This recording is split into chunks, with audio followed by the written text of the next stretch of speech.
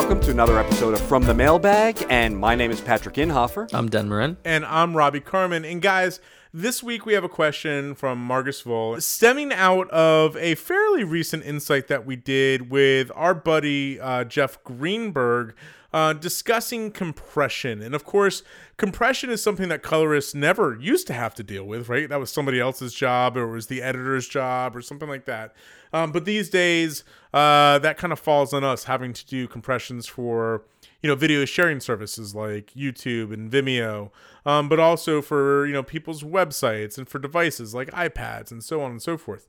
So coming out of this, Jeff gave us some very general kind of encoding, techniques that he applies to content and how to maintain color fidelity and stuff like that.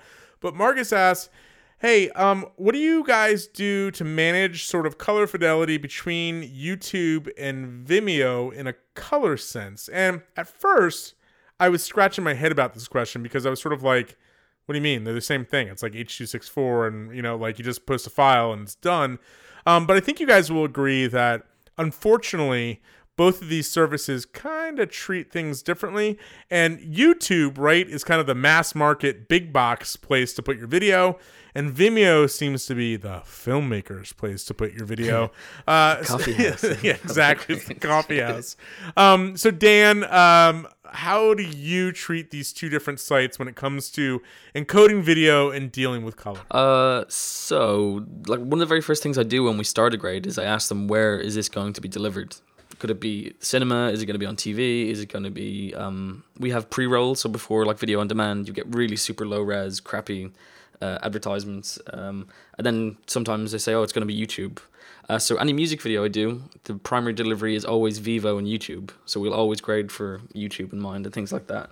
So yeah, I started about color management kind of early on. But after that, all I really do is kind of think about contrast a little bit more. Well, so what? I don't compensate color temperature even like. What is it? What is it about the color temperature or sort of the color approach, the color management, as you said, that happens? I mean, I guess I'm a little vague on this. I mean, are you sort of like saying that YouTube produces brighter reds or more saturated greens, or like what is it about YouTube that makes you change from what you're seeing on your reference monitor? What I would think is it always feels a little bit crunchier. So say you had like a nighttime grade, and you crush the blacks on your reference monitor. So on your a Dolby or your Sony, it looks pretty nice. There's a little bit of detail in there. That's all going to be gone in the compression. I find anything that's reasonably black is just going to be completely black. So I would lift the blacks by 5 points almost, just so there's a little bit of detail left in there. Yeah, it's always the black level that worries me, because people always say that looks great, but I know when I watch it on my laptop it's going to be too dark and too crunchy. So yeah, it's tricky. What about Vimeo? What's your experience with that? I hate Vimeo. Here's a test for the members to try out. If you're on a Mac, open Vimeo in Chrome and then open it in Safari and watch the two videos side by side. The one in Chrome will be a little bit more magenta, and the one in Safari I think is a little bit more close to what I rendered.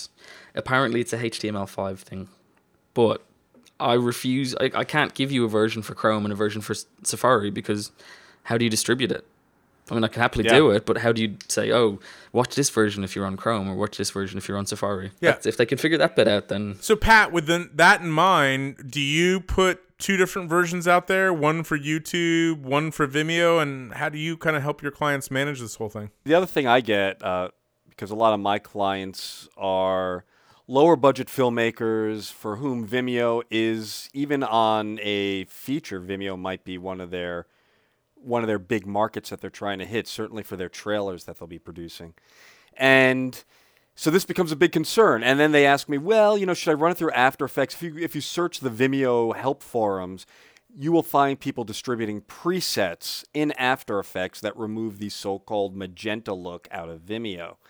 And I'm of two minds about this. One mind is, look, not only is your video getting a magenta push, every single freaking video in Vimeo is getting the same look. So if anyone's doing any binge watching, they all look the same. Yeah, it's the whole Grandma's TV. It's Grandma's TV all over again. So suddenly you're going to look different from everyone else, because what's going to happen, the viewer's eye will adjust to things looking a little more magenta than maybe they should, they'll make that mental adjustment, they'll hit your video, and then boom, they've got to readjust again. And there'll be some overhead there where for some reason yours looks different. They won't know why, but they had to work a little harder to get it all to match again. So that's one school of thought. The other school of thought is, well, my client is paying my bills, and if Vimeo is his primary distribution outlet, I've got to think about that. I can't just deny what the reality of that is, and I need to make him happy. So Pat, how do you keep them happy then? Do you do different versions? Do you just kind of ignore what you're seeing on your reference monitor? I'm a little confused about what you actually do when it comes to keeping them happy. No, I never ignore my reference monitor. I mean, my reference monitor is gold. What I'll do is, luckily, if you're going to be off of magenta, because the fix for magenta is to add essentially more flesh tones, right? So if I can push the image a little more flesh tony, that usually gets rid of the magenta fix, and clients generally are not unhappy about skin tones that are a little more richer than might be natural. So sometimes it's as simple as a quick little fix like that. What I will agree with Dan on is one thing that I do, and from the very beginning, like that's something that happens like at delivery. Like the client gets it, they upload it to Vimeo, said it's looking too magenta, and it's like, all right, fine. I can give you a pass for Vimeo here, but don't use this anywhere else. And it's a trim, something I do at the track level or something. But what I do for YouTube or Vimeo, for where it's the main distribution outlet, is I will think about my blacks the way that Dan does. I just finished delivering, we just remastered Mother Died, which I've had the training online forever for Mother Died, but we've been tweaking, we've been waiting for final sound, we've been waiting for a lot of elements, and finally the remastered version of that 8-minute short film is about to go.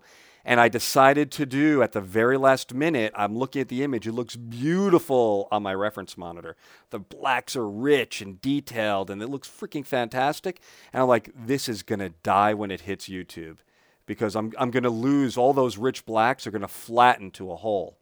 And it'll just be a hole in the screen. And so I did, in DP parlance, a half a stop lift on the overall exposure. Maybe, not quite a full stop.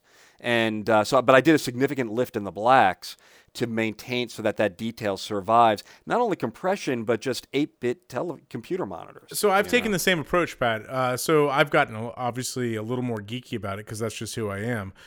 So what I did was that I profiled all of my computer monitors to meet Rec 709 standards. They're not going to be as good as my reference monitor, but I got my computer monitors, probably in the 96, 97% range of being true Rec 709. And then what I did was I was playing sort of kind of standard videos that I knew very well. And then I was looking at the computer monitor and I was looking at my reference monitor. And basically what I did was I built a track power grade to make up the difference between the different video services, right? So obviously, as you guys have both pointed out, it's a little bit of a lift, right? Because those services seem to crush blacks a lot, crush midtone values. Then it's a little bit of an anti-magenta thing for Vimeo. I save them as presets, but the only reason I was able to figure that out is because I had a properly profiled computer monitor and obviously a properly profiled reference monitor. And I think that's something that some people forget in this process, because we've been over this before at Grandma's Pink TV and all that kind of stuff, right? That people go, oh, look, it's pink there, it's blue there, it's orange there, and they make comments based on what they're seeing.